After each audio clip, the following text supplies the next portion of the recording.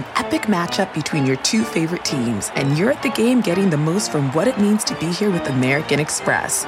You breeze through the card member entrance, stop by the lounge. Now it's almost tip-off, and everyone's already on their feet. This is gonna be good. That's the powerful backing of American Express. See how to elevate your live sports experience at americanexpress.com/with-Amex. Eligible American Express card required. Benefits vary by card and by venue. Terms apply. Angie has made it easier than ever to connect with skilled professionals to get all your home projects done well. Whether it's routine maintenance, an emergency repair, or a dream project, Angie lets you browse homeowner reviews, compare quotes from multiple local pros, and even book a service instantly. So the next time you have a home project, just Angie that and start getting the most out of your home. Download the free Angie mobile app today or visit Angie.com. That's ANGI.com. Welcome to the Nerdist Podcast number 823. Do you have anything on the corkboard? Yeah, I got a couple things. Do it. This guy, Doug Ellison, writes, the Independent Shakespeare Company's Griffith Park Free Shakespeare Festival. He doesn't work for them. He's just a big fan. And they're a nonprofit theater company based in L.A. who put out an amazing theater festival in Griffith Park near the old zoo every summer. I've been seeing signs up there when I go hiking with Scout there. Oh, nice. Yeah, it's not your typical Shakespeare. It's fun, flirty, dramatic. The cast is diverse. They come out and chat with people at intermission, and it's totally free. They just ask people to donate whatever they can afford, and this year they're doing Richard III and The Tempest, and the festival runs until September 4th. You can find out more info at iscla.org or following at Indie Shakes on Twitter. And then also I just want to remind people that the Nerd Melt showroom has fun and cheap shows every night. Some upcoming shows are actually tonight. It would be The Evening with Brian Cook, who's the brain behind competitive erotic fan fiction, and that's tonight at 9. Also the Chris Farron Variety Show. That's supposed to be variety, but it's his name starts with an F. It's way to explain the joke. I like it. That's on August 25th, and that's going to be super fun. He is a musician from Side One Dummy Records, and you can find out more info, find out about more shows at nerdmeltla.com or follow at nerdmelt on Twitter. Excellent. Thank you, Katie Levine of the Nerdist Podcast fame. Do people recognize you from the Nerdist Podcast ever? Sometimes. At Comic-Con or something like that, they do. Do they follow you at KT_money? Sometimes on they Twitter. do, too. People in your fantasy football league like, hey, you're on the Nerdist Podcast. Well, most of the people in my fantasy football league are also like comedians and stuff, so they know me. What? Yeah. Who is in this crazy fantasy? Sean O'Connor, who's making a show with fucking Blake Griffin. Oh, wow. Nate That's Bargatze, awesome. Danny Solomon, bunch of people. Nice. Yeah, it's a fun league. This Good sports times. thing is very interesting. I'm not going to get involved. I would love to see you play fantasy football. I might as well. Let's just do a mock draft. I See might what as well you be do. picking lottery numbers.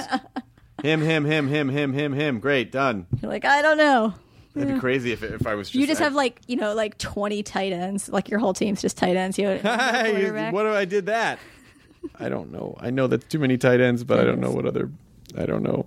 Running back, wide receiver. This episode is Summer Ash, who you may or may not know. I met her doing Star Talk in New York with Neil deGrasse Tyson. She's a brilliant scientist and educator who has a really interesting life story as well. But, I've said I want more interesting scientists and educators on this podcast. Yes, I agree with that. To spread science education with the platform that we have established. And Summer was awesome. So we hit it off when we were doing Star Talk. And I said, if you're ever in L.A., you should totally do the Nerdist Podcast. And a couple months later, she was like, I'm coming into Los Angeles in July. And I was like, let's do it. So she is on. She is at Summer_Ash, ASH, on Twitter. But fantastic. So interesting. And so smart. Oh my gosh, she's smart. She's smarter than all of us put together. She absolutely is. In this room. Maybe not Scout. Scout does. I'm convinced Scout knows how to talk. She does. And it just pretends to be a dog who is super chill. She's just judging but when we leave, all of it's just us. Doing calculations. And she's just judging all of us all the She's time. judging at the end. Right now, she can tell that we're talking about her right now. Don't judge her. Her eyes went up. Don't judge us, please. When your species takes over the planet, will you please God, I would love that day. keep us alive?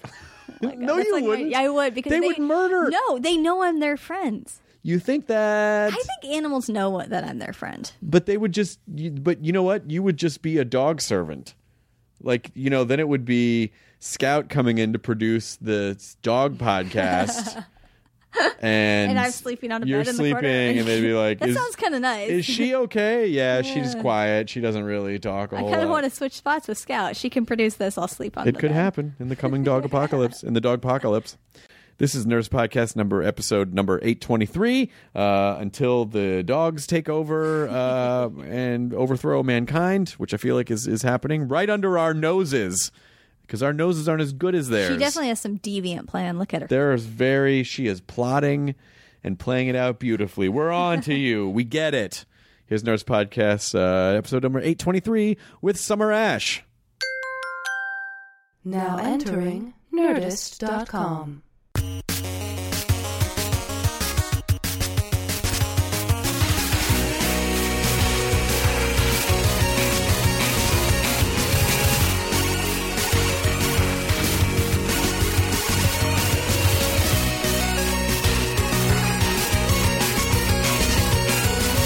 Summer Ash, I met doing Neil Tyson's Star. Is he calling it Star? Is it called Star Talk? Star Talk, yeah. On Star Nat Talk. Geo.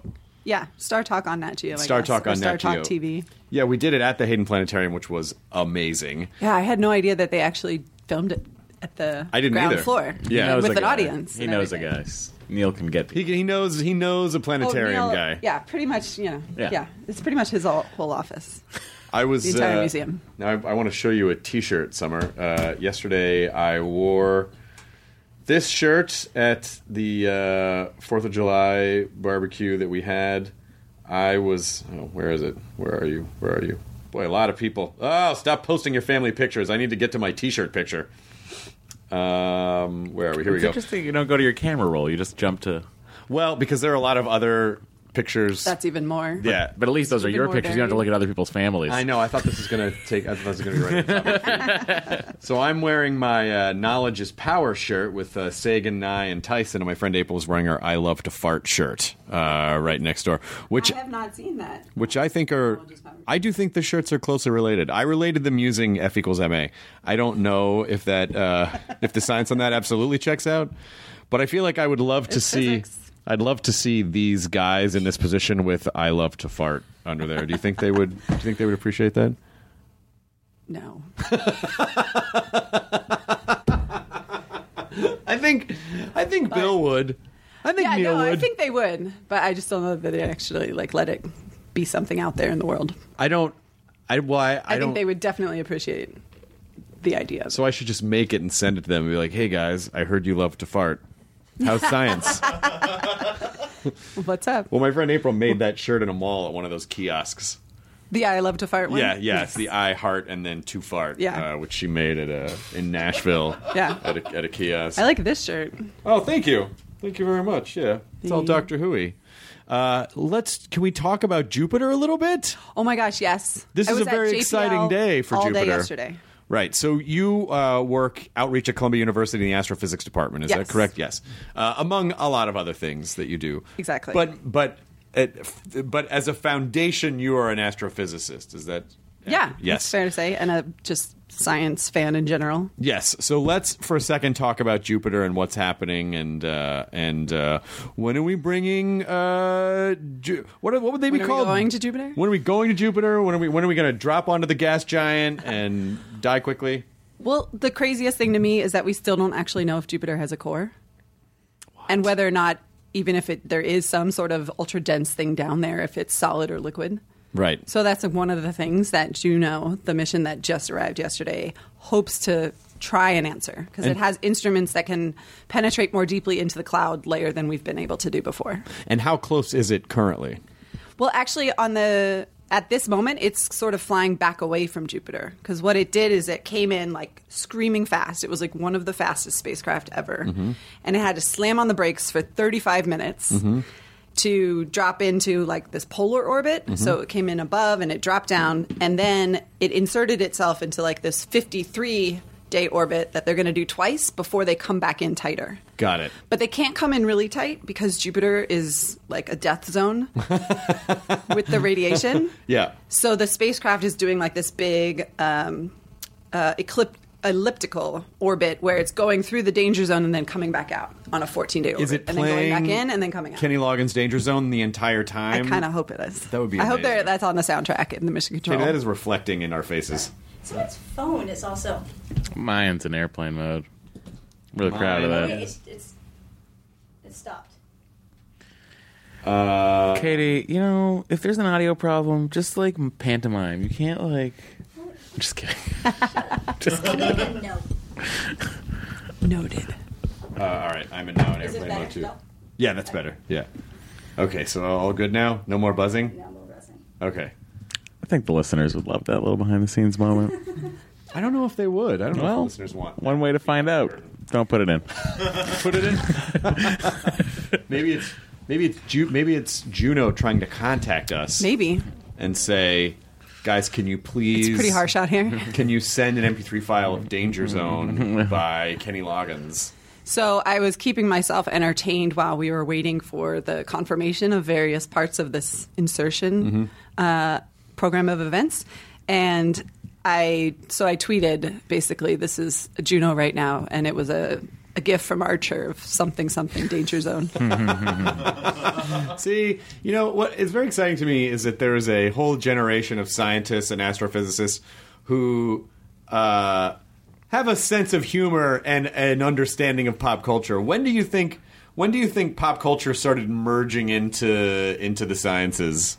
I don't know. That's a really good question because the science fiction culture was already always there. But I think it's just this rise of both science fiction culture, nerd culture, everything with probably all of the social media. Yeah. I would think that people are just getting exposed to all this thing. And so there's more of these shared jokes that spread faster. And then... Oh, plus you can embed GIFs now in Twitter, which you couldn't do before. Exactly. Yeah, so like it's a whole new I frontier. came late to the GIF game, and I am just all about the GIFs now.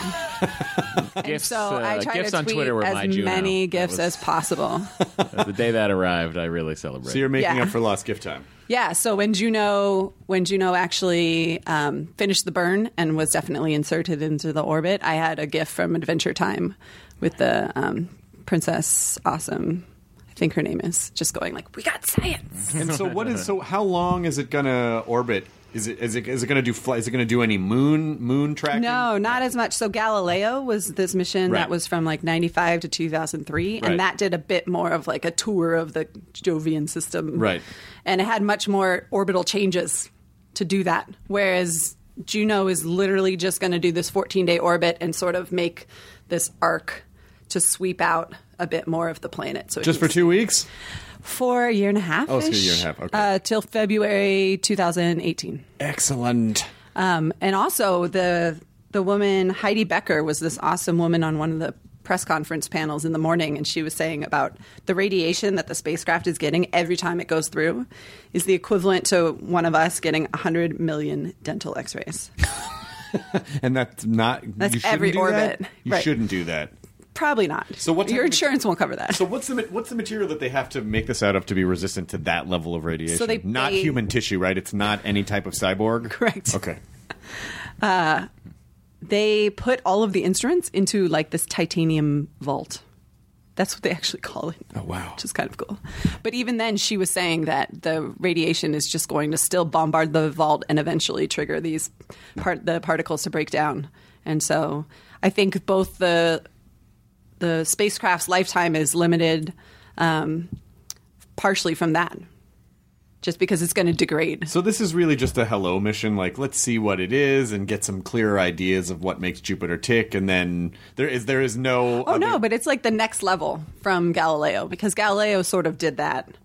And actually, in reading up before the Juno mission got there, I didn't realize that it's the 9th spacecraft to get there. Oh, wow. So we had Galileo's the only other one that orbited. Everybody else did a flyby. Like both Pioneers, both Voyagers, Cassini, the Pluto, New Horizons, they all did flybys and took images. So Jupiter's not a stranger. It's just still a freaking mystery. We just still want super, super up close. Yeah, and there's this other theory that Jupiter formed first, and the big, massive, giant planets formed first, especially the big gaseous ones, in both our solar system and probably then in other solar systems. And so it's basically trying to also answer solar system formation and evolution questions. And so there's just like a shit ton of aliens on it, right? There's just a ton of... They're all through the Great Red Spot, right? They're having sibling rivalry. There must be, issues. there must be some type of... But we don't expect to find... We don't expect to find any kind of organic compound there, right? No, but not on Jupiter, but potentially on Europa. On Europa. Right. Which is also why they're going to kill the spacecraft by throwing it into Jupiter so that it can't accidentally contaminate Europa. Oh, that's of course. If it gets full of radiation and then ends up landing, and it's like, oh well, we just screwed that up. Now we can't ever. So is Europa the most habitable of the moons? In theory, yeah. I think they think one of the other moons has some potential water as well, but Europa's the big one because they think there might be. Well, I think it's kind of confirmed that there is some sort of liquid saltwater ocean underneath, and it's just a question of is there anything else in there? They want to drill down. Send something underneath. But it takes 5 years to get there, right? Yeah. Minimum. Oh, man. Have you seen they have some of these prototypes where it's almost like they use buoyancy, so it's like a rover that they send into the ocean, but then it floats, so the wheels are upside down on the undersurface of the ice. Oh, and then they drive it that way. That's awesome. That's so cool. They were testing science, it you in guys. the Arctic. They're testing those things in the Arctic. It's pretty cool. Well, I was just when we did Neil's show, it was so much fun, and I said, oh, you should come do if you're ever in Los Angeles, you should come do the podcast and talk about science. And there was a heavy focus in that episode about women in science, and Mayim Bialik was he had done a remote piece with Mayim Bialik, and they were talking about women in science, and Neil had another researcher come out and spout out all these facts about the numbers of women in science, and so I said, oh, if you ever want to come talk about anything or talk about how to because you make science accessible for your nails are fucking awesome, by the way. Oh, they're Jupiter as well. Actually, Yeah, they're my minimalist interpretation of Jupiter and the Galilean moons. That's really awesome. So tell me a little bit about what you're what the hurdles are and where we're at and how to make it better. That's a lot of answers. We have a lot of time. I think so. Well, the hurdles are to some extent that kids don't get exposure to all the aspects of science at a young age. So you get your, I think I had maybe a solar system unit, if that, in elementary school. The rest of the stuff it was self-motivated research. And so I think, especially with astronomy, you get maybe this solar system unit, but then you don't get, most high schools don't have astronomy. Like you just get your basics, like your foundations of physics, bio, geology, chemistry. And there's not enough of showing kids how they all connect and how they can also, all of those can be applied to like anything that you can practically think of. Like they don't get exposure to like what they can do with those sciences, with that knowledge in the variety of careers that are out there, like marine biology, astronomy. Designing cars, designing tires, designing makeup, whatever. There's science in all of it. And I think that its first step is just sort of getting them to realize that science is everywhere.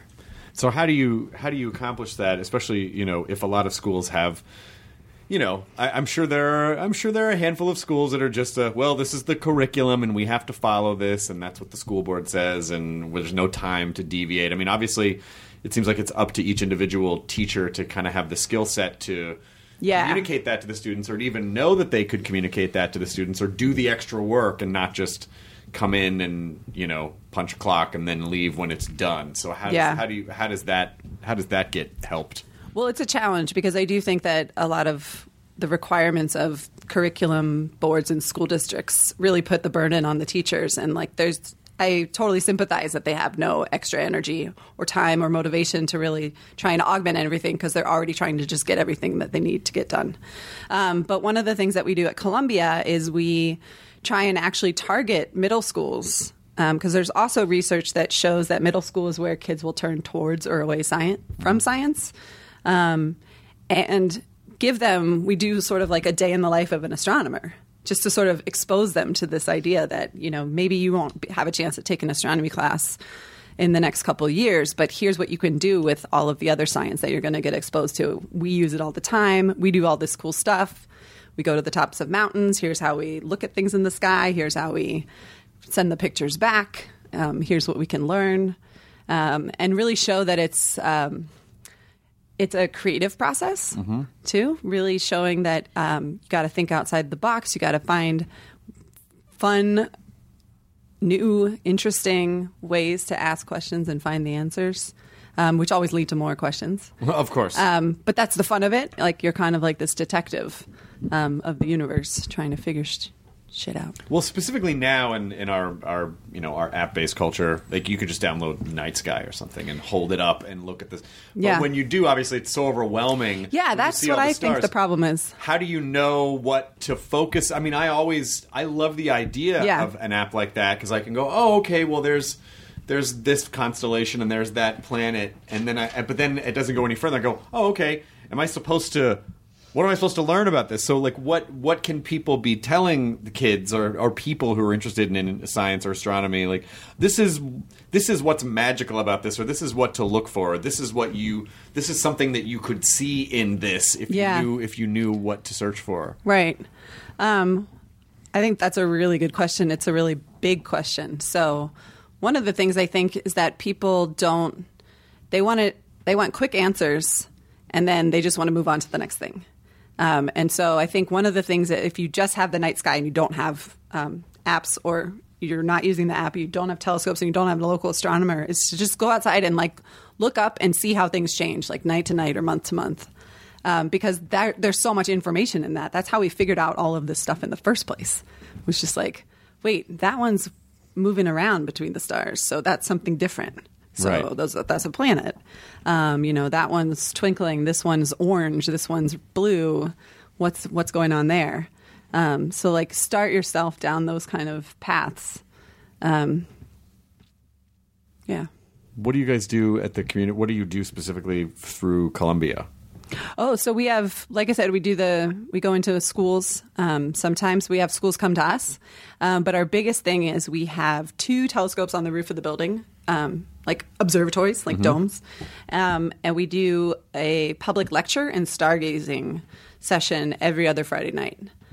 So there's a half-hour talk that's geared towards all audiences, all ages. Everyone should get something out of it. And those talks are given by grad students, postdocs, visiting people that have written books, people that have done documentary films. Nice. Like, we try to get some variety in there. And then an hour and a half of stargazing with grad student and undergrad student volunteers on the roof. And usually, if it's a good clear night, we have 4 different telescopes going, because we have a little open area and we bring out portable ones too. Oh, that's really cool.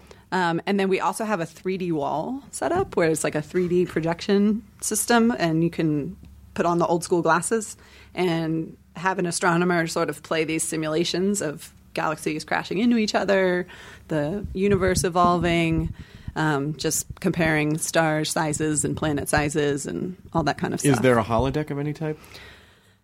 That's the upgrade that we're planning. Okay, good. So you should wait to come until then. They need a larger endowment. And they can start building the holodeck. They can start building a holodeck. Yeah, that would be pretty cool. But it's great because it's part of the culture of our department. So I'm like the coordinator of all these things, but the grad students and the undergrads are basically like they're the volunteers. Mm-hmm. And they love it because they get to engage with the public, and then they get to sort of figure out the best ways to answer these questions and explain their research. So they really like it. They do star parties up at the Griffith Observatory. I feel like it's every other Thursday. And it's volunteers that bring out their giant telescopes. Oh, Have you been? Yeah, you should go. I should absolutely they go. totally It's have amazing. them. Of course. Because you can just go They have really see the rings big of ones, Saturn huge and all telescopes. this. Look at I went when they launched the probe into the moon just to see if you could see anything. Couldn't see anything. Yeah. Damn. But it was a good time. That was a little like... Yep. Would you go to if someone said, okay, we're going to get people to go to Mars. We're only going to get like 8 people. Summer, are you in? Do you go? Or do you not go? I think I go. Really? Yeah. Even knowing that you may never come back. Yeah. Probably will never come back. Yeah. I mean, I've been obsessed with space like probably since as long as I can remember. So I used to want to be an astronaut. Preach, sister. Matt wanted to be an astronaut too. Yeah. Like hardcore. Did you go to space camp? No, he did. I did, too. I wanted to go to space camp. I couldn't go. Why? Because I just assumed I'd be too fat for everything. So I was that's not like, a little I much probably of can't even get a T-shirt my size, you know? So No. I just skipped it. What's that movie? The one with Space Camp? No, that definitely though, because I told you that was my origin story. Yes. On Neil Tyson's, I was like, Yes. Space Camp and Top Gun came out back Sure. to back, and I was like, yes, In. I'm in. But no, there was the movie with Will Ferrell when he's hearing the narrator in his head, the Woody Allen one. Oh, yeah. Yeah, Stranger and, Than Fiction, That wasn't Woody Allen. And that Tony was- Hale. No. Just kidding. Sorry. Yeah. And Tony Hale is in it. And, I didn't see the movie. They're having a conversation, and Tony he talks about always wanting to go to space camp and that he's too old. And Tony Hale's like, dude, you're never too old for space camp. Yeah, I don't think you're There is not. an adult. There's an The adult best space one. camp. Adult space Yeah, camp. there's adult space camp. There's aviation challenge. Yeah. There's these weekend things. Space camp was pretty. Yeah. So at what point did you decide, okay, I'm not going to be an astronaut? Well, I got a rejection letter, Okay. so that helps. That does. But I was pretty much also lying to myself about my eyesight and my asthma. oh, okay. All right. Because back then, also, things have changed. They have perfected a lot of the eye surgeries that you can have. And before, they had the radial keratotomy where they would do the radial slices, and then it would heal back, but the scar tissue would not do well in G-forces. Got it. And so they wouldn't approve it. Like NASA would get it for you, but you couldn't come in with having had it, sort of. Oh, shit. Is that any better? That's not better now? No, now it's better. They do the the laser reshaping where they sort of take off they open a flap and then they just resurface it and put the flap down. I'm not really comfortable with the concept of an eye flap, of like an eye being sliced Yeah. open and then flapped and then put back And then, down. yeah. I'm not into it. No. I have astigmatism on my left eye. That's like really bad. And they couldn't do it before, but now they can do it, and I still don't want it. I'm just not Yeah. comfortable with the term, well, you're only blind for a second. Like, that's 1 second too long. It's just 1 second too fucking long. Yeah, I don't mean, care. just having a laser come at your eye Yeah. seems a little scary. Coming out of the eye. Now that's a whole other story. I'd get that surgery. Yeah, who wouldn't? So back to my previous question. Yes. Back to the previous question, which we covered a piece of, which is, reaching out, getting people interested in science, getting more women interested in science. Like, what are some of the major hurdles for that right now? Well, I think it's also seeing where they can be. So when there's things on TV and in the movies and even, like press conferences, NASA press conferences, things like that are these big scientific accomplishments, if they see women or, people of color, like just see a spectrum of the type of people that can do these things, then that clears a huge hurdle, because if you don't see somebody that looks like you, then it's really hard to imagine that that's something that you could do. Right. And I'm also a big fan of showing the spectrum of like women, because we're not all the same. And so some people are, really girly, and some people are really nerdy, and some people are both, and then some people are everything in between. And that's all awesome. Like, every scientist should be able to be any kind. Like, there's no one type of scientist. There's no one type of female scientist. Yeah. And so I really like the fact that if you just get more women being seen out there or being written about or highlighted or, just get them in front of the kids, then you can really change a lot of people's perceptions. I wonder, it is interesting that, since the advent of visual media, obviously with storytelling, a lot of characters are one-dimensional. But people watch that as, oh, that's a three-dimensional thing. It's like, very few times, like not everyone, especially if you're a child, has the ability to go, oh, that's just a one-dimensional representation of that type of a person because that was necessary for this story, and that doesn't represent all. But people really do. Yeah. I mean, I guess it must be some sort of an ancient biological thing where it's like, oh, you see your tribe and you see what other people are doing in your tribe, so you copy that. But visual media is an extension of that process. Yeah. And so, a lot of people don't go, oh, okay, well, that doesn't mean, just because that character was in them, it doesn't mean that's every type of character. Yeah, I think that's a hard leap for people to make. But I also think, that can be solved by not having just one show that shows like that particular aspect of science. Right. So that you just have multiple shows that are all having people in all these different careers and all these different levels. That shows the whole spectrum. Like you can have like scientists that are on Bones, and you can have scientists that are on like the medical examiners on the crime shows, and you can have the physicists and neuroscientists on Big Bang, and then there's a lot of other scientists that are in a lot of the, I guess like the Marvel shows and the. Your I'm Shields blanking and on- your whatnot. Yeah, exactly. An Agent Carter and those kind of things. So we're getting there, but then I think the problem sometimes is with each of those shows, there's still one type of person that plays that character, even if they're different scientists in different worlds and universes. Right. But that's the first step, I think, is also just to get more stories of those types of people out What there. was the Denise Richards Bond character? Christmas Jones? Christmas Jones. She's a nuclear physicist. She was a nuclear physicist. That's an awesome name. But is a character like that helpful or not helpful when they cast like, oh, this is one of the hottest people on the planet? Do young people watching that really identify with that, or they go, oh, well, that particular character is a supermodel who happens to be a scientist? Is that helpful or is it not helpful? I think it depends on how it's written. Well, I think what's not helpful was her acting, but go ahead. That too. But like, it's also a matter of how they're treated by other characters in the piece, and especially how they're treated by other male characters. So an example, and this is not for women in science, but was it Pacific Rim? Mm-hmm. The two scientists are pretty much the comic relief. Like they're the total typical bumbling Right. Charlie Day. idiots. And so like that's they're only shown as being one dimensional. Right.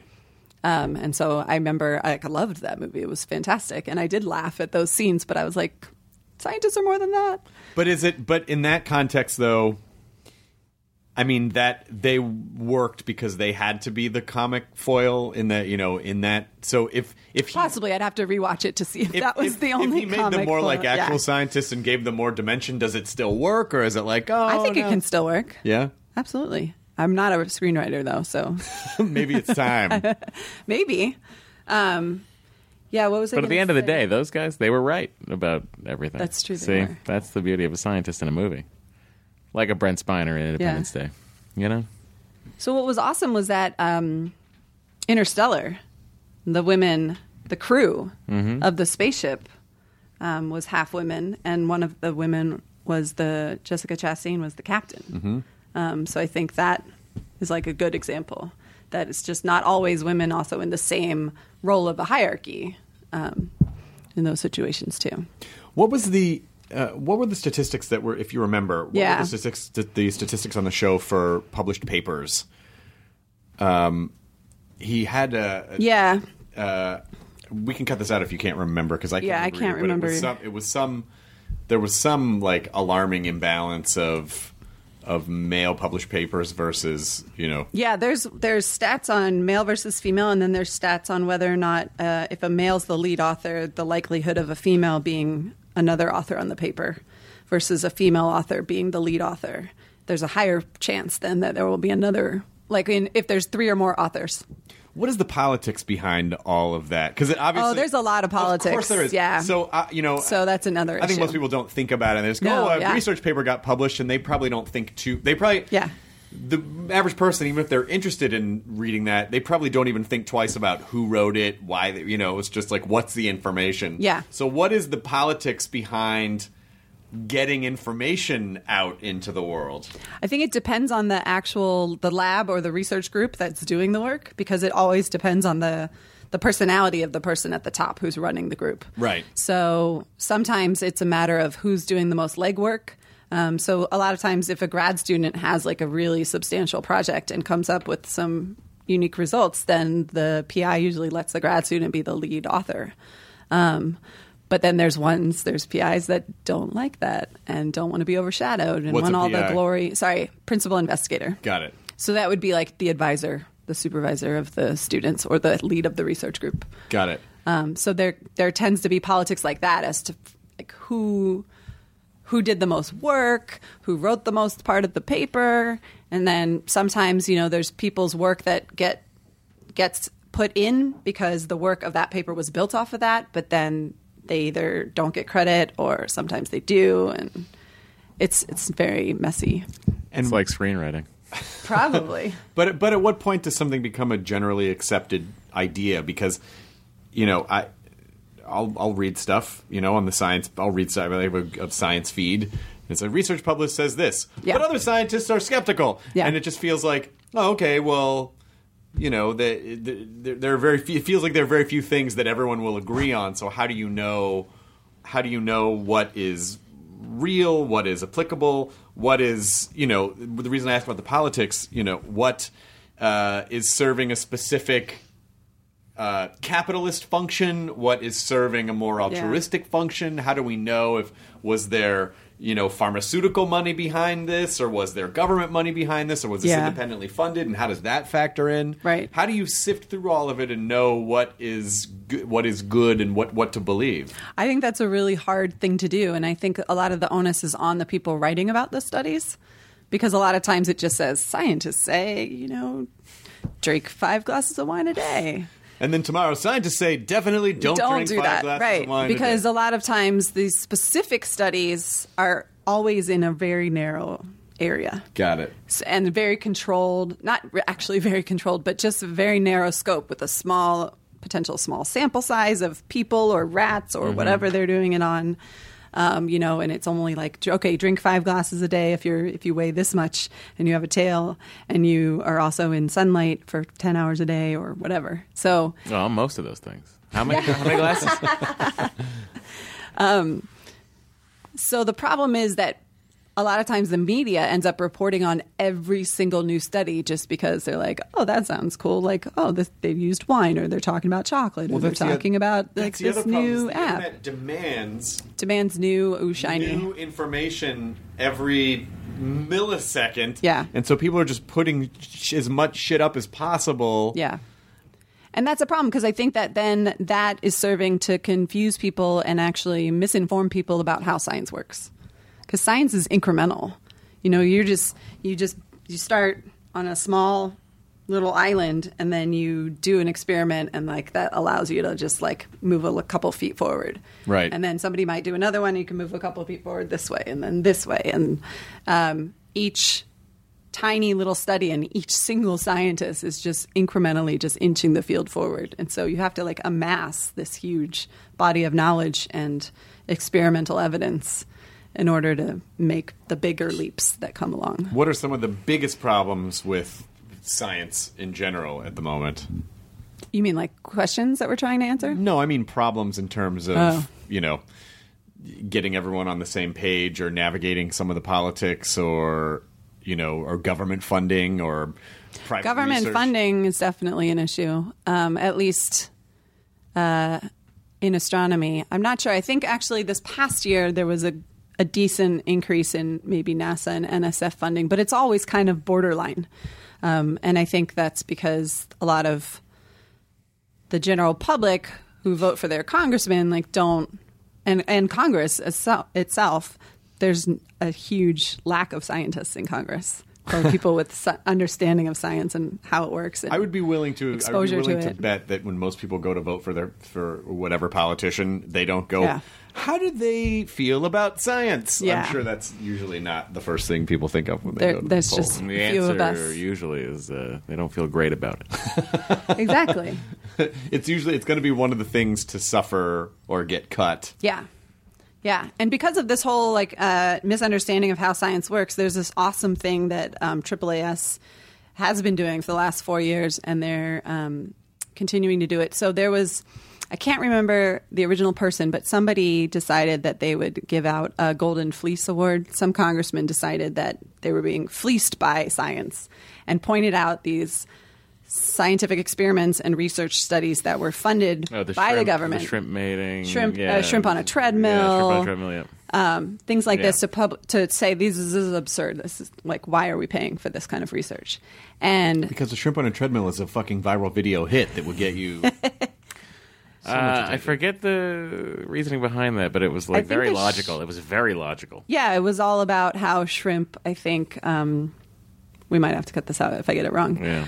But it was something to do with how shrimp process, like how they get oxygen out of the water, because they were sort of like a proxy for how the quality of the water in certain places, and therefore the quality of the ecosystem.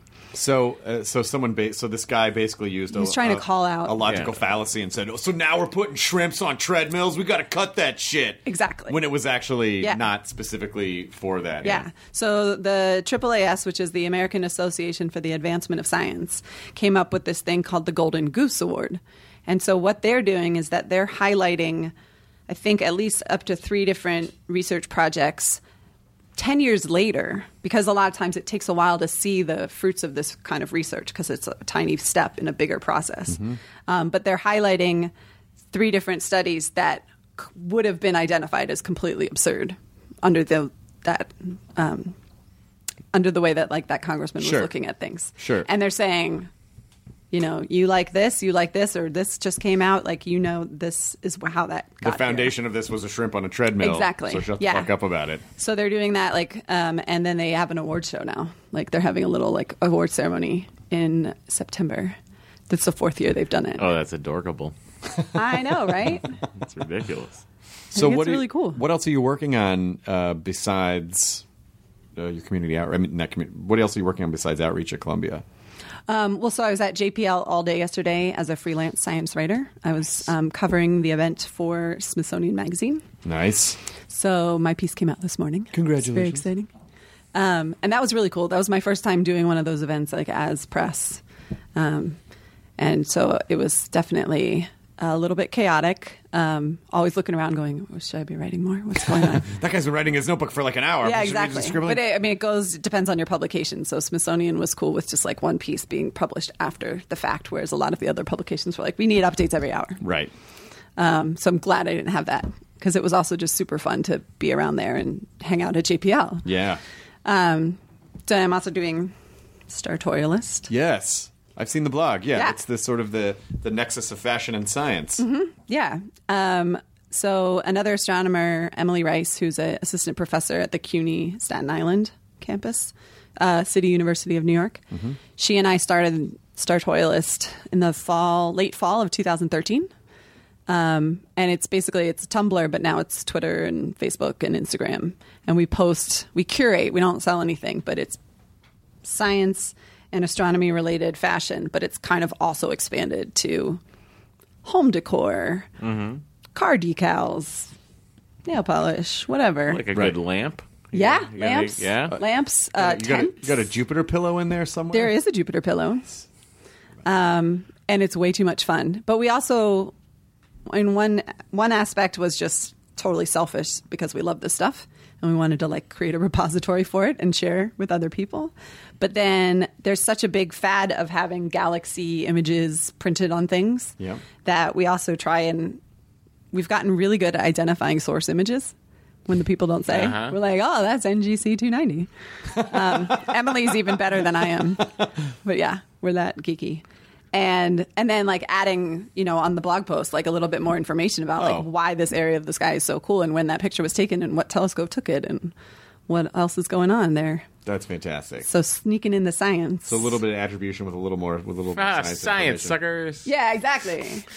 That's going to be our new tag on our posts. I like that. And then I also read that you're drifting more into some of the life sciences as well. Is that true? Oh, with some personal experience. Yes. I am. Let's see, on the 18th of July, so like in a week and a half, it's my 4th anniversary since open heart surgery. Oh my God. We did talk about this a bit.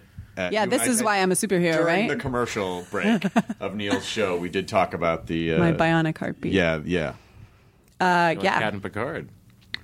Captain Picard is a bionic heart, too. Did you know that? I did not. He does. He How has did I a miss fake that? heart because he got stabbed by a Nausicaan in Starfleet Academy. Don't worry about it. It's a No, great but this is episode. like a whole new... It's called Tapestry. Okay. Watch it. I will check that out. See, Matt's doing what you do with those images. He's giving you I'm sourcing your 9 more pieces of information history than of you had science before. and fake hearts. I love it. So, I would totally be for up your for that. anniversary of open heart surgery, Yeah.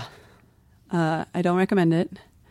All right. Well, we were off the list. 'Cause we were off next week, and we were both talking about doing Yeah, it. exactly. We're just going to go grab some open heart surgeries. So what, did you have a heart attack or did you have a congenital defect that they said we need to operate on this? Yeah, I had a congenital heart defect. I had the aortic valve, which is where all the blood gets pumped out to the rest of the body after it's been oxygenated and everything. And it's people normally have like 3 leaflets, and I had 2. Oh. So it's bicuspid aortic valve instead of tricuspid. Mm-hmm. And actually 1% of the population gets it. Oh, wow. So when I found that huge. out, I was like, I am the 1%. Why is Bernie Sanders so mad at me? But it can take a variety of routes. You can have a lot of different outcomes. So some people have it their whole life and no problems whatsoever. Some people have it and the valve stiffens and calcifies faster over time just because of the calcium in your blood. Like that happens to all of us, but some people it's a problem sooner rather than later, and they get valve replacements. But then the other thing is that when the fetus is forming, the embryonic tissue, the cells that code for the valve also code for the base of your aorta. And sometimes if you have the defect, you also get less elastin protein in your aorta. Okay. So then it's more prone to stretching out. And the big thing I learned is that an aneurysm is not the exploding of a vessel. It's actually just the ballooning out. So that's what I had, an aortic aneurysm. So my aorta was stretched out 5 centimeters in diameter, and it should have been 2. And that was something that happened one day where you said, oh, I don't feel right? No, it was something that happened one day where a doctor said, this is what's inside you. Did you feel? But you have no sensation of it because it's asymptomatic. And so you didn't notice anything about, walking upstairs? Nope, Oh, I'm short it of doesn't breath. affect you whatsoever. So it was a rude awakening kind of thing. I was like, what? Excuse me? I actually got an email. So I saw a cardiologist in upstate New York at a smaller hospital, and she was the one who did the original tests. And she literally emailed me, and she's like, don't panic, but I think you should see a heart surgeon. Oh, boy. I was like, okay. So that was in March of 2012, and in July, I was on the operating table. Oh. And did they give you It was any, nuts. it's like, well, if you don't do this, you might be okay? Or did they say, if you don't do this? My surgeon said, I can't give you a number or a date. He's like, but in the next 2 to 3 years, it could blow and you would just drop dead because it's your main blood vessel. So if it ruptures, you bleed out. And unless you're already on an operating table, you don't have very good chances. So at that point, he doesn't need to give you a date. Like 2 or 3 years, it doesn't matter. Yeah. That He was like, I just, say, look at your schedule, find some time. Did you just say, I'm going to take my chances, Doc? Light a cigarette, put on sunglasses, and ride out of there in your motorcycle, which I assume you rode into the hospital. Naturally. No, it was really weird because I don't think I basically just went into scientist mode. Yeah. And that's pretty much how I used science as a coping mechanism. And I pretty much approached it as a scientist. And I was like, okay, we're doing this. So Did they add a third here's flap? has to What did they happen. do? No, they cut out a 4-inch section. So the whole base of my aorta, they took it out. That was the stretch out part. And they replaced it with a Dacron graft. So it's a synthetic tube. oh my God. So I have 4 inches of synthetic tube. What about did they add a third flap? They didn't. He said it's better. He just said he tweaked it a little bit to make it more efficient, but they don't normally Also, I gave you rims. What? Yeah, exactly. Pimp my heart. Pimp my heart. That would be amazing. That would be an amazing show. So while we were in there, we added a lightning bolt down the side. Yeah, they have those cauterizing things. We branded your heart. More bass absorption, so you can really thump. Yeah. When you're at red lights. That's what I have. Actually, I have the bass. That's what my heart really does That's now. absolutely what it does. So in March, you know that you're going to be doing this in July. What are the kind of mental preparations? So you're looking at science. I'm sure Yeah. you're doing as much research as possible. Yeah. This might be a dumb question. Is too much information a bad idea?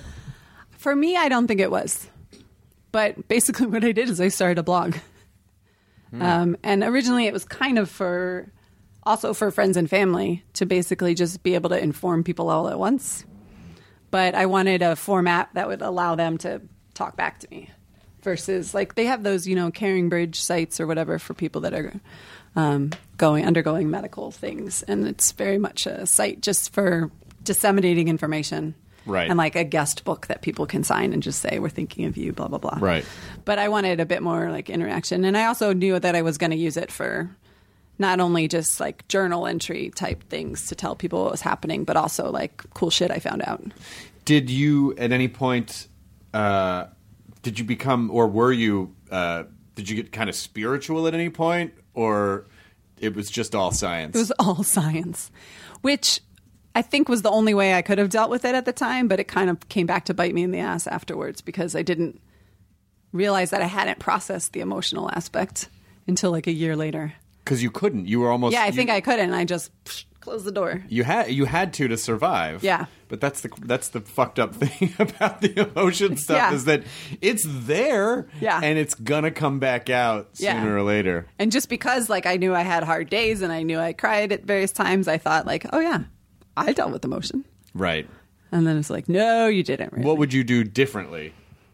I don't know that I could do anything differently. The only thing I think is maybe, and what I still want to do, is try to find more people my age with this surgery. Which is what? Your age, like yeah, around. 40. Okay. Because, and so I was 36 when I had this. But all of the like Facebook groups and the cardiac rehab that I went to were all filled with older people who mostly had heart attacks. Right. Which is a completely different thing. Right. And a completely different health problem. And I just feel like you deal with all these things differently at different ages. And especially like for me, the biggest thing in the emotional aftermath was also because it's asymptomatic. I didn't feel bad. I went into a hospital. I felt way worse than I've ever felt in my whole life. And it was like, do you really have to do that? Like, right. And so it was this questioning of like, why did I let my body get ripped open? Right. Even though my science brain, my rational brain, like totally knew it was necessary. And do you still feel that way? Do you still feel like it was the right thing to do? Oh, it was definitely still the right thing to do, but I'm still trying to reconcile that. Like I still haven't done that. You got to start the subreddit r/2flaps. It already exists and it's not what you think. Okay, yeah, you're right. God damn it. Of course it does. Damn it. But I do, the scientist in me got an OR nurse. I talked to an OR nurse beforehand because I asked my surgeon, like, can I talk to an anesthesiologist? Can I talk to an OR nurse? Can I, like, see a surgery? All this stuff.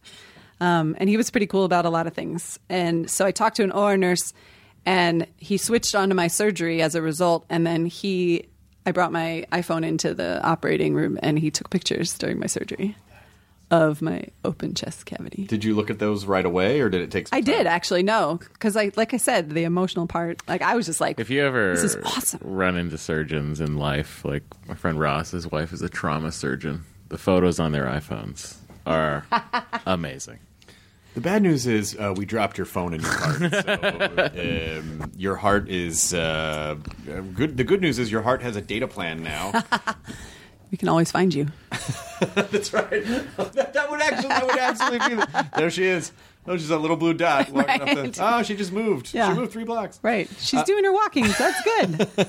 So, how are you emotionally preparing though for this at all? I mean, is it you in the months and days leading up to it? Like I said, I think I just kind of ignored all that. I didn't even realize what I needed to do. I was sort of trying to like logistically plan it all because I'm an only child, and then I have a single parent, just my mom. Luckily, she was totally able to come for the entire thing, but it was basically just the two of us trying to figure out like all the different things. Like I had to rent. I recovered at my godparents' apartment, not mine because mine's a 3rd-story walk-up, which would not be good. And then I rented a medical lift chair like the old people have with the little button that stands you up. Yep. It's the best thing in the world.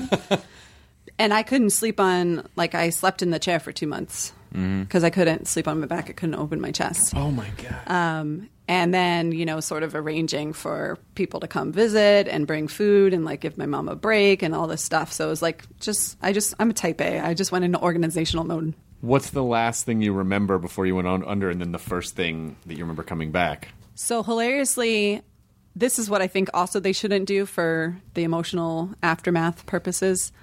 I walked myself into the OR and climbed on the table. Oh my! Because I had no effect of my quality of life. And I'm looking back, I'm like, you really shouldn't have done that because that kind of messes you up a little bit. Did you just say, don't fuck this up? Well, what they did let me do is they let me put music on my iPhone. Mm-hmm. So I had Fresh Prince and DJ Jazzy Jeff playing Summertime. Nice. As I lay down. And then they started putting in all the IVs. And so then I passed out pretty quickly, I think. And then the first thing I remember waking up, that I just basically was like, fuck. This is the most pain I've ever felt in my entire life. And I was literally, my first thought was, can we go back to 8 hours ago? And was that how long the surgery was? 8 hours? No, I think that was like when I woke up. So the surgery was maybe, I think like I was in the OR like 5 hours and the surgery was like 3. I was on the heart-lung bypass for like 3 hours, I think. Oh my God. Yeah. So was the pain radiating from the center of your body or was just everything? I think it came from the center of the body, but it felt like everything. For sure. Just because that's like, it's a full sternotomy, so it literally cut the entire sternum. Sorry. No, it's fine. No. And so everything pulls on that. It's just like your core. So moving your arm, moving your legs, moving your head, like everything pulls on that, especially when it's been like separated. How long was your in-hospital recovery? How long were you in the hospital for? 5.5 days, I think. Yeah. So there's this mix at the end because I was like, I need to get out of here. But at the same time, I was like, but can all of you nurses come with me? Because I don't want to be that far from you. 5.5 days does not sound like a lot. I know, right? Yeah. But you don't want to stay in the hospital because like that's where you get other infections. Staph infections? And all this stuff. Yeah. But for the most part, it was good. The ICU, they kind of mismanaged my pain. So there was also like that kind of whole trauma. My whole first night was just the worst. Until I got a little pump of Dilaudid. I had Dilaudid on demand. Did that, and that made the pain go away? Yeah, and then I got to a point where I was making shit up. Like I would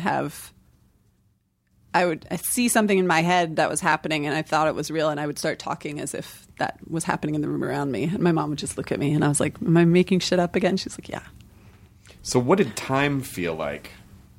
It felt really slow. Really slow. Like I felt like I was in the hospital for a long time. Just because, I mean, I'm basically alternating just between being awake and sleeping. Right. But yeah, it just felt like the days were a lot longer. And just moving slow because I moved slow. Mm. And so it didn't really feel like things around me were moving fast either because I was on a special cardiac rehab floor. So everybody was in cardiac rehab. Right. And then how long did it take before you woke up and said, oh, I think I actually start to feel normal again? Oh, like a year. It was a year? Yeah. Because it took so much. I had an entire year where I focused on only my physical recovery. And even up until like almost a year, I would exert myself, and then the hole that I fell in was like not proportional to how much I exerted myself. Sure. It would always feel so much bigger. So it took like a year for that to feel like it was proportional again. But how long did it take before you could walk around? And so they make you walk from minute one, practically. What? Yeah. So the first day, they're like, you're going to stand up and sit in that chair. And I was like, no, I'm not. And they're like, yeah, you are. So you just get the heart pumping and everything circulating again. So that's like your biggest assignment every day is walk. Oh, Jesus. Whether it's really slow, really fast, whatever. My godparents' apartment was on Park Avenue. Sorry, on 79th between Lex and Park. And there's a 5-degree slope. And I couldn't do it. My brother-in-law lives on 77th. Okay. Between there. Yeah, I know exactly what you're talking about. So from Lex to Park, there was a 5-degree slope. Could not do it. The first whole week, I wasn't actually even out on the street. I was just doing laps in the lobby. Oh, no. 3 times a day. Oh, no. Yeah. And are you able to eat at this point, or? Yeah, actually, I had Shake Shack the first night I got back to the apartment. But in the hospital, all I really wanted was the ice chips. Like, ice chips were the best thing in the entire freaking world. Did you have the sponge stick? Yeah, I had a sponge stick. Oh my god, yeah. What's a sponge stick for? It's just a sponge where you dip it in just water, water, just to but- get moisture into your fucking body.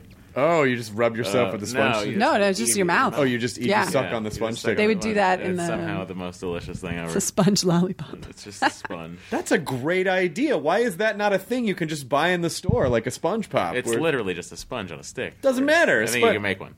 You could just make one. Yeah, we can have. Let's go make an Etsy We shop. can get one for you. It's like you could just if you could find a delicious sponge. Were they flavored? I think That were sounds they- like were they problem number flavored? one. They might have been like a lemon flavor. Well, I didn't don't- know Now that this you're was a thing saying until you that. just told me, so I have no idea. I have no idea if there was flavor in mine. But basically, I couldn't eat. I couldn't have water for a while. So how did you, dealing with work and dealing with everything, how did you approach all of that, knowing that you were going to lose this chunk of time in your life? Yeah. Well, actually, Columbia was really understanding and flexible about it. Because, in academia, it's less of punching a time card. It's really just trying to get stuff done. But my boss was so understanding, and he basically just said, do what you got to do and come back when you need to or when you're ready. So I think before Christmas, I managed to come back like 2 days a week. I was doing rehab Mondays, Wednesdays, and Fridays. And then after Christmas, I came back like 4 days a week, and I would take Wednesday off in the middle. So I'd have 2 days and a break and 2 days and a break. And I did that for most of the spring. And then I was kind of back. And was your recovery pretty, on point the whole time? Like, everything looks good, everything's fine. I think it is from like a doctor's standpoint, but what I wasn't prepared for, also being a overachiever, and is that there's so much up and down and like one step forward, like 3 steps back. Right. And it was more like, well, I'm doing exactly what I should be doing. Why is it not a straight shot? Right. So I wasn't prepared for that, and like that frustrated me because I'm also a perfectionist, like all this other stuff that I didn't expect. So what did you learn really from hard. that, being all Patience. type A? Patience. And basically my new motto is, it is what it is. Well, that's Bill Belichick's motto too. Sounds like a sports person. Yeah, sure is. Yeah, it just really taught me to be patient, because every time I thought I was like, I'd cleared another hurdle or something, or like made it to the next like plateau, I would like backslide. And not the same amount every time. And It's all like that playing a video jazz, game, but forgetting to save. There you go. It's like, fuck, That was my life. forgot to save. Yeah. Or you don't get to the save point. It's like Yeah. you have to get to the save point. Yeah. You can't just save whenever you want. Yeah. It was kind of like that. So it was just a lot of ups and downs, and it was just really frustrating. But I don't know that it could have been done any different, because we had this conversation with my cardiologist where there's all these other side effects. Like I was getting acid reflux, and, like hiccups hurt, or like I got a nausea spell trying to get off the pain pill cycle. And he was like, yeah, these things happen. And my mom was like, well, if they happen, why didn't you tell us? And he's like, because there's like 5,000 things that could happen. And it probably doesn't help you if I tell you all 5,000, because you're not going to experience all 5,000. But you Right. think you'll experience 4,000 of them. And he's like, I think it works better if you just tell me what you feel and what you encounter, and then we can deal with it. So how did the PTSD manifest?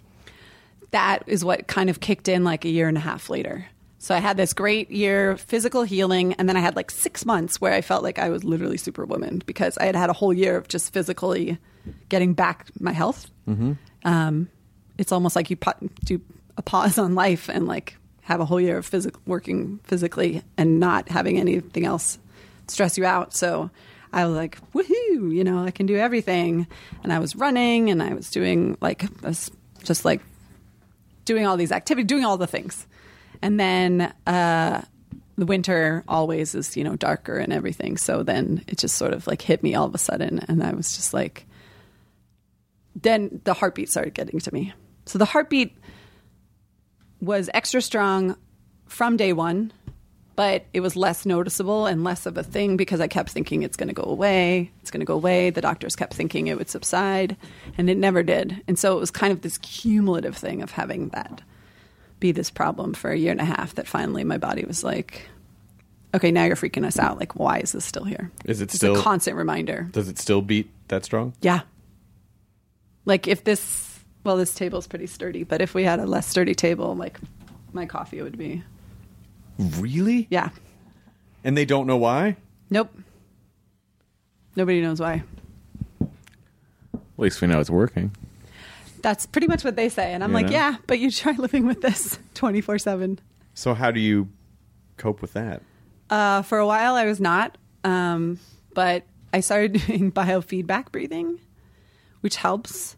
I think there's multiple types of biofeedback, but it's basically like doing something where you can see readouts of processes in your body, and then you can do breathing exercises and see how those readouts change. Right. And that's creating, a loop in your subconscious brain that you know how to enact that change when you don't have the hookup anymore. Right. So it's a heart rate variability one where it would show my heart rate and my respiratory rate. And when they kind of get in sync, then you're strengthening like your parasympathetic nervous system. So the sympathetic is the fight or flight, and the parasympathetic is like, whoa, guys, calm down. And so the point is not to keep the fight or flight from doing its thing, because you want it to be able to freak out and know when danger is, but it's like strengthening the ability of the other one to recognize this is not a real one, so rein it in. So what would you say to people who are about to undergo a major surgery or something that they know is going to keep them down for a while? Yeah, see, that's tough because I feel I sympathize with what my doctor said about you don't want to like say like all of the shit that could happen to you. Right. So there really is no way to do it other than to go through it and then see what happens. But I think it's also important to just allow them or let them know that things will be difficult and things will be hard, and that's okay. You just got to take it as it comes, and you can't impose these milestones on your body. Your body's going to do what it's going to do. And so as long as you don't have the personality that's going to really run up against that. Right. Yeah. So like be forewarned if you have that personality, we're just going to be like, well, yeah, because a lot of, especially if someone is kind of a control freak or, you know, but then not having control, like how do you surrender that control when your brain is like, I must control things, can't control things. Exactly. And then the other thing is, I mean, there are groups, like there's a guy that created this book, like heart valve surgery for patients. But it's kind of like heart valve surgery for dummies. But he created a website, and there was journals, like a forum essentially. And then there's Facebook groups for heart valve surgery patients. And those helped at certain points. Because sometimes those groups were spread out enough. The spectrum of people in them was enough that there would at least be some people that were younger, even if the surgery wasn't the same. But at least people were going through similar things. Do you have an addictive personality? I don't think so. Okay. She got off the pain meds. I think. That's the thing. Yeah, I'm wondering how people with addiction. Yeah. You can't. I feel like. I mean, I'm not really understanding what all of the available drugs are. I don't know. You obviously would have to do some type of pain medication schedule if your sternum has been cracked open. Right. So how do you, how I wonder what that process is like for people. Yeah, I don't know. For me, it was really interesting because, I used to watch House all the time, and my experience with pain medication was like, I have no idea how you can pop those pills because these things are messing me up and I hate them. Right. So I didn't know how people got addicted to them because they were really like, I had a lot of nausea and I just like did not like being on them whatsoever. Well, I think when people do get addicted to those, because I've heard, people when they build up like an opiate tolerance or they build up like a tolerance to like Vicodin. Sure. It's like, oh yeah, they took like 50 a day. I mean, I've heard. Oh, right. I've heard of. There's one specific actor that I heard about. I'm not going to say his name because that wouldn't be nice. But when he was kind of at the height of his Vicodin addiction, it was like 50 a day. It's like the tolerance just builds up and builds up and builds up, and then and then it flips, and it's like, oh, they need that to just feel normal. So Yeah. with, when House was just eating them like Tic Tacs. Yeah, that's true. That was just he was already at that threshold. He was already at that threshold to just stay at that median level of houseness. Yeah. I mean, I definitely, at one point, my cardiologist wanted me to like start rationing down, and I tried, and I was like, no, because the pain was still there. Right. But I think that was real, not in my head. Well, the fact that you're not still taking them is probably a good sign that you were right about that. Yeah. But there's a guy, and I can't remember now what his profession is, but Seth Moonkin, he's on Twitter, and he's a science writer. And he wrote a recent article where he had to go in for a surgery, and he tried everything to put in place in the heads of everybody that was going to see him on the hospital side that he had a previous addiction. So he wanted to make sure that he was that was taken into account with his pain medication. And he said it was the most frustrating thing ever because they all like disregarded him, and then of course he had a problem getting off of them again. But it was just really illuminating. And I mean, I think overall, like one of the other really big lessons I learned is that, hospitals are like machines. And so it's really hard to feel like somebody is consistently aware of you and your particular path through their care. Do you feel like the sort of the infrastructure of a hospital, which I assume is largely litigation defense and dealing with insurance, do you think that kind of makes them a little less human in a way because they have to if we do it this way, we're going to get sued, so we gotta, or do you think it's a funding issue? What do you think is the problem? I don't know. I think for me, it was more that multiple people would come that were involved in a team, but nobody, every time they came in the room, said, I'm working on this team. Answer all these questions for me. Mm-hmm. They just walk in and start asking questions. And I literally, when I was coherent enough, I would be like, stop. What's your name? Which doctor are you working with? Oh, I don't work here. Yeah. What? Because my surgeon didn't tell me, like, I have this team of residents and here are their names and they're going to be checking on you. And the cardiologist has this team of residents, like nobody laid that out. And so it was unclear to me when somebody came in. I was like, well, I just told so-and-so. And then they're like, oh, I don't work with so-and-so. I'm like, well, you should, because you're all talking to me. Well, the fucking last thing you need to be dealing with when you've just had major surgery is like weird hospital bureaucracy. Yeah, exactly. You guys fucking figure it out. Yeah, exactly. I'm done talking for the day. Yeah. Yeah. I'm literally done talking for the day. I cannot talk anymore today. That actually happened. I mean, also because of the sternum, like when I was recovering and people would come visit, I could talk like 10 minutes and then I'd be like done. Because it was just, I couldn't take deep breaths. Jesus. So I remember the first day that I opened the refrigerator door. I remember the first day I touched the back of my head. And I remember the first day I picked something up off the floor. Like, those were milestones. Absolutely. But those, I would imagine, are... So what does that do to you mentally when that when previously your milestone or probably career achievements or whatever, right. And now your milestone is like opening the refrigerator door and tying your shoe or going to the bathroom alone. Like what does that do? At the time, they were celebratory. I think in retrospect, or like as time went on, then it was more just, when am I going to be able to do this again? Right. When am I going to be able to do that again? The biggest one was actually just, when am I going to be able to crawl and curl up in a bed? Because like the most comforting thing ever is getting around lots of pillows in the fetal position. Mm-hmm. And I couldn't do that for like 3.5 months. So I just stare at the bed and be like, I want to be in you. Oh no. And then I go back to my chair. And then ultimately, what did you take away from the whole experience besides, what was it? It is what it is. It is what it is. Well, this is another one. The tattoo? Yeah. It says, I can't go on, I'll go on. Like that was, it's actually a line from a Beckett play. So like one of the last lines, The Untouchables, I think. Or The Unnamables. But like that's how I felt. I felt like I had to express, I can't go on.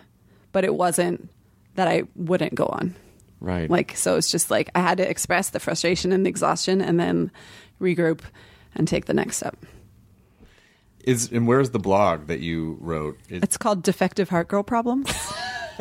Because it was a good hashtag. That's amazing. And did you? When did you stop updating it? I still update it. You still update it. Yeah, it's a little bit sparser, but I still haven't posted about the biofeedback, but I posted about the PTSD and the trauma. And then I posted about, because one of the things that would happen, like made a post last year when Hubble had its 25th anniversary, because as an astronomer, I'm like, Hubble's my guy. Yeah. And I couldn't. Are you a Hubble honey? I'm a Hubble hugger. Oh, Hubble hugger. Yeah. Hubble got you. Do you remember those? No. That was the best segment ever on Jimmy Fallon before he switched over. Oh no, we don't remember those. He had this guy play Milky J, who was a like full Yankees uniform, and Jimmy would give some like space news, and he would be like, "Whoa, whoa, whoa, whoa, whoa, Jimmy." I don't. And he had all these pictures of Nebula, and he's like, "You need a picture of the galactic center. Hubble got you." And then he slammed it down. This is the best. Like I wanted to meet him. I wanted to be him. Anyway, so yeah, Hubble got you is also one of my favorite hashtags. And I really wanted to participate like in the events, because there were going to be events down at the Space Telescope Science Institute in Baltimore, where Hubble is managed from. And I had actually been at the original Hubble launch when I was a kid, when it launched in the space shuttle. And then I was at the last space shuttle launch that went to Hubble to repair it. The big repair mission. Mike Massimino when he broke the handle off. ripped the handle off. Yeah. The bolt was stripped. It's pretty fucking awesome. Former podcast guest Mike Massimino, making shit happen. Isn't he the coolest? Atlantis. Oh, he's That was great. Atlantis, I believe. Yeah, it was. Yeah. But my heart, like, I was like, what it does is certain days the pounding gets to me more than others, and depends on like what I'm able to distract myself with or not. But the most annoying part is that sometimes when like my work as a science writer now especially is I have to sit at a computer and concentrate and write, and that's when it becomes like the most dominant thing. Of course. And so it's my ability to try and Have you like figured out suppress that what the sensation. BPM is on your heart? And So that's follow-up fine. question to that. The BPM's Once you figure out what the BPM is on your heart, why don't you organize your iTunes library by BPM, match it, and then you're going to not notice. Well, it doesn't sound like BPM is a problem. It sounds like her problem is the intensity It's of the those B's intensity. PM. But if you have your music up loud enough, Possibly. hopefully that fades I into the haven't- background. I haven't gotten to the point as a writer where I can write to any type of music. Oh, really? Yeah. Get there. I know. I'm Hurry working up. on it. Hurry up. You can do Working it. on it. You can survive a heart surgery. You can fucking write to music. That's nothing. Who are you kidding? All right, new goals. But I think so. What we're But so I couldn't participate, basically. I was really bummed, and it really got to me because I was like, now this is preventing me from doing the things that I want to do. how many broken hearts can you survive? Exactly. So I'm just saying, like, that's another example of something I wrote about, was how, like, my connection to Hubble and how I was frustrated that the heart was kind of getting in the way, but that I was realizing that there's more for me out there, and there's still more for Hubble Boy, out there. I cannot wait till you watch that episode of Star Trek Next Generation. Seriously. I'm very excited. You're going to now. love it. Because he finds out that the heart surgery that he thought was this burden all his life Yeah. actually made him Captain fucking Picard. He gets to I see do what his like life that. would have been I like do had he like not that. had to go through that surgery. It's called Yeah. Tapestry. Did you bid on any of the Patrick Stewart auction? No, it was far beyond my reach. Did everything go? Well, I don't know. I didn't even check on results. Oh, gotcha. When was this? Recently? Like July, early couple- July 1st, I think. Yeah, it's a something couple like days that, ago. Yeah, he auctioned off a shit ton of just memorabilia that he had, like full script sets from shows and Nice. stuff like that. I saw him do Shakespeare once Really? in D.C. He played Othello. Well, Sounds like him. What an yesterday asshole. he released a country album. Yep. Seriously? Yeah. Yep. Oh, I think I saw a picture on Twitter that didn't make sense at the time. Now it does. Now it does. Full country album for charity, but still Yeah. full country album. Cowboy songs. Does Ian McKellen make an appearance? I don't think he does. I don't think he does. It's possible. Oh, I don't well. think he does though. I think it'd be really great to. Didn't fucking tell me that there wouldn't be like a great like golden tombstone with like Patrick Stewart as Wyatt Earp and Ian McKellen as Doc Holliday. I'm your Huckleberry. That'd be amazing. That would be amazing. I know Doc Holliday died before he became an old man, but let's just suspend our disbelief for a minute. Well, in the original series, they go to a planet and Doc Holliday is there. Don't worry about it. I'm very worried about It's it. So I think what we're taking away from this, there's a couple of actionables that people might have who are listening. Action items. Yes, action items, which is number one. If they are interested in figuring out how to get people, or particularly young people, or particularly women, or anyone who's interested in science, they should reach out to you. Absolutely. On Twitter. Yeah. Are you Summer Ash on Twitter? Summer_Ash. Summer_Ash on Twitter. They could also get information about going on any of these amazing stargazing trips at Columbia University. They can visit the fashion blog Startorialist. Yes. They also, I guarantee you, there are surgery survivors out there who are probably like, oh my God, or I know someone who just went through this. That would be awesome. That girl at one of our live shows that said she had 6 open heart surgeries? Yeah. And then I said, which one was your favorite? I remember that. Was that Atlanta? Atlanta Hopefully she still or listens, Boston? and maybe she should reach out if she's still Did listening. she give an answer? She said the third one, I think. She said, Wait, yeah. it might have been Royal Oak, like Detroit. Oh, with just you and I when Jonah missed his flight? I feel like maybe it was that one. Classic Jonah. I feel like maybe it was that one. But people should reach out to you because, I'm sure there are a lot of people that don't know where to go or who to talk to, because that whole process is so inhuman. So, having something or a forum or people to talk to kind of guide through all the human parts of it to help deal with the PTSD, I'm sure there must be something out there. Yeah, I hope so. I think it's also one of those things where you think that you're the only one. Right. So it's helpful when you find other people that are going through the same thing. That is statistically impossible, particularly with the internet.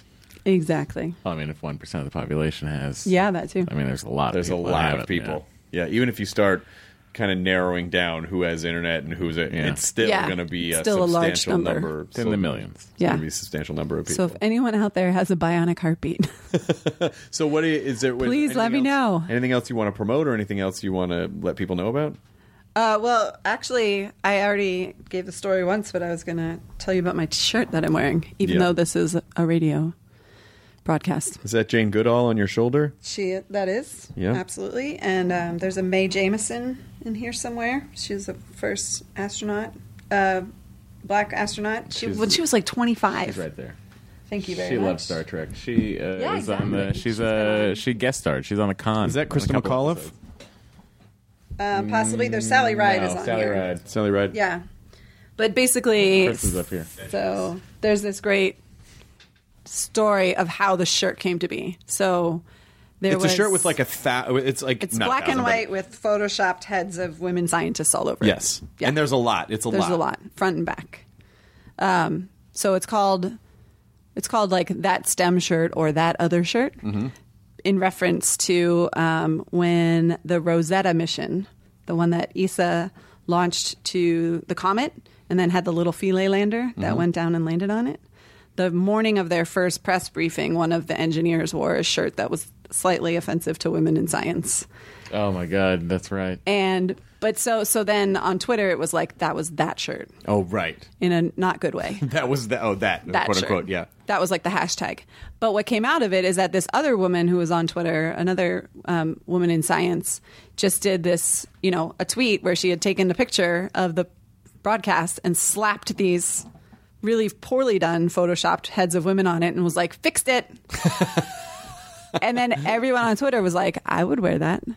And she was that's like, that really? shirt. So she did a Kickstarter for that other shirt. That's And genius. they make it in tees for women and men, and they have a Hawaiian shirt version as well, button up.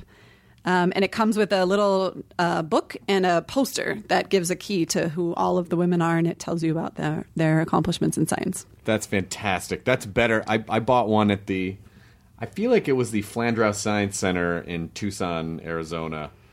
That was like, it was a women in science shirt, but it just had a couple of women in science on it. But this is must be hundreds. Yeah. Which I think is an awesome example of the fact that there's so many women out there in science who have done amazing things and had huge contributions to science that most people still don't know of. So there's so many more stories that need to be told. What is one story that you still have left to be told? What do you want to do? Oh, wait. What do you want to do? Like, what do you want to? What's next on your? What's next on my list? What's next on your achievement list? Do you still have the same? Well, I've been on the Nerdist now, so I can check that off. That was very easy. Do you still have the same level of ambition that you had before, or is post Bionic Heart? Did that make you go? Maybe that's not the most important thing, or did that make you go even harder? I think what it made me go harder towards is that I just want to help other people struggling with things that I struggle with. So definitely getting more involved in like PTSD, depression, suicide awareness. Just because I feel like those things are important and there's so much stigma attached to those. Was that part of your struggle? Not the suicide part, but I know basically depression unchecked can just lead to that. Yeah. So what I recently did at the beginning of the month, there's the American Foundation for Suicide Prevention, and they do an overnight walk every year in 2 different cities. And I always wanted to do it because it's called like Out of the Darkness Walk. So you literally walk all night. And so there was a 17.5-mile walk through New York City. And it's just an amazing community, and it was so well organized. And such a great cause. And so everybody has T-shirts, and you write on the back, like, the reasons that you're walking. And then there's luminaria at the finish line, and everybody decorates them for either people that they know are struggling or people that they've lost.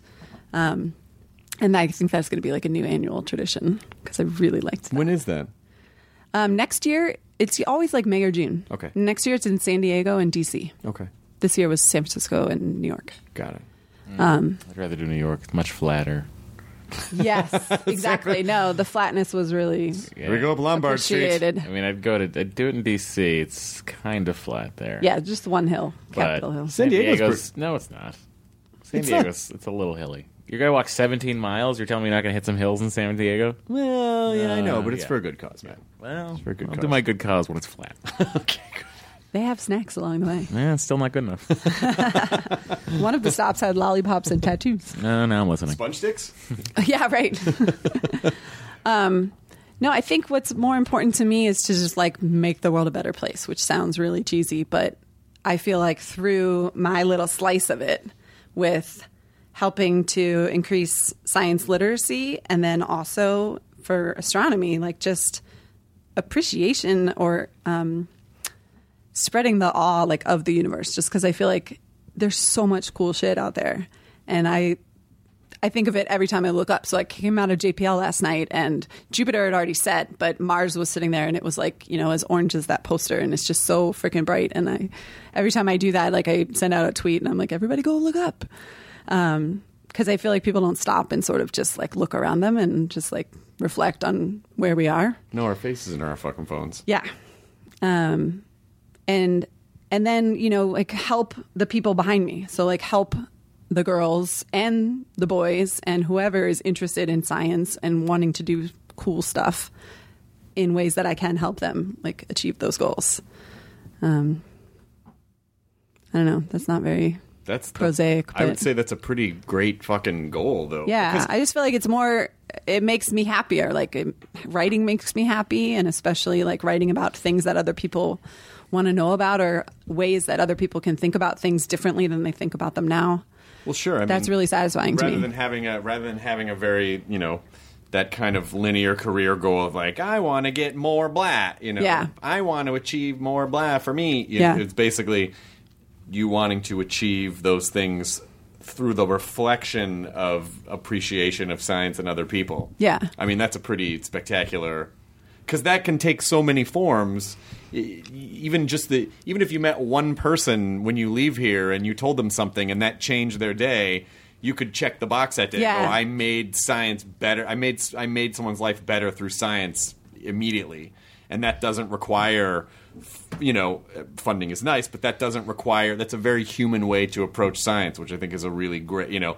Going back to the earlier discussions about taking a lot of the politics out and a lot of all that bullshit and just making science a human endeavor, which of course it should be. Right, which it is. It's done by humans. Right. And humans are people. For humans. Yeah, for humans. Until we usher in the AI. Until the robot overlords yeah, arrive. Absolutely. Good. Yeah. Well, I'm glad we're all on the same page about that. But yeah, no, We had to do that to kill the zombies, though. we had That's to fair bring enough. about the robots to kill the zombies. Yeah. The zombies were And then here we can have because the comet hit the Earth and brought that weird virus, so that created the zombies. So it's I see like It a did, it's all- I see like a 3-pronged apocalypse personally. Maybe 4 if when the natural disasters happen after the comet hits and then the zombies come out, and so the rest of us have to design the robots to fight the zombies, but then the robots fight the zombies and realize that we're basically just chaff. So that'll happen. Yeah. You would have loved my little cousin, who I'm staying with in Pasadena. She's at a theater camp this summer. Yep. And the end of the first week, last Friday, was the theme was Campocalypse. So I helped her come up with her little outfit, which was basically like her soccer shin guards covered with tinfoil, and she made like wrist covers out of toilet paper rolls covered with tinfoil, and she had like this like wine box like that hung off of her that she could put her like snacks and gear in, and we wrote on it like, "Are you ready for Campocalypse?" Fantastic. She was all over it. So Summer_Ash on Yes. Twitter. And then Defective Heart Girl Problems. Defective Heart Girl Problems will get you there, and it, almost twice a day when I can remember to do it, or I'm in a place where I remember to tweet it. Basically, I do my biofeedback breathing, and so I've changed the hashtag sometimes to Defective Heart Girl Solutions. Nice. But I like tweet that for like my own accountability, and also just to like keep raising awareness, or putting it out there.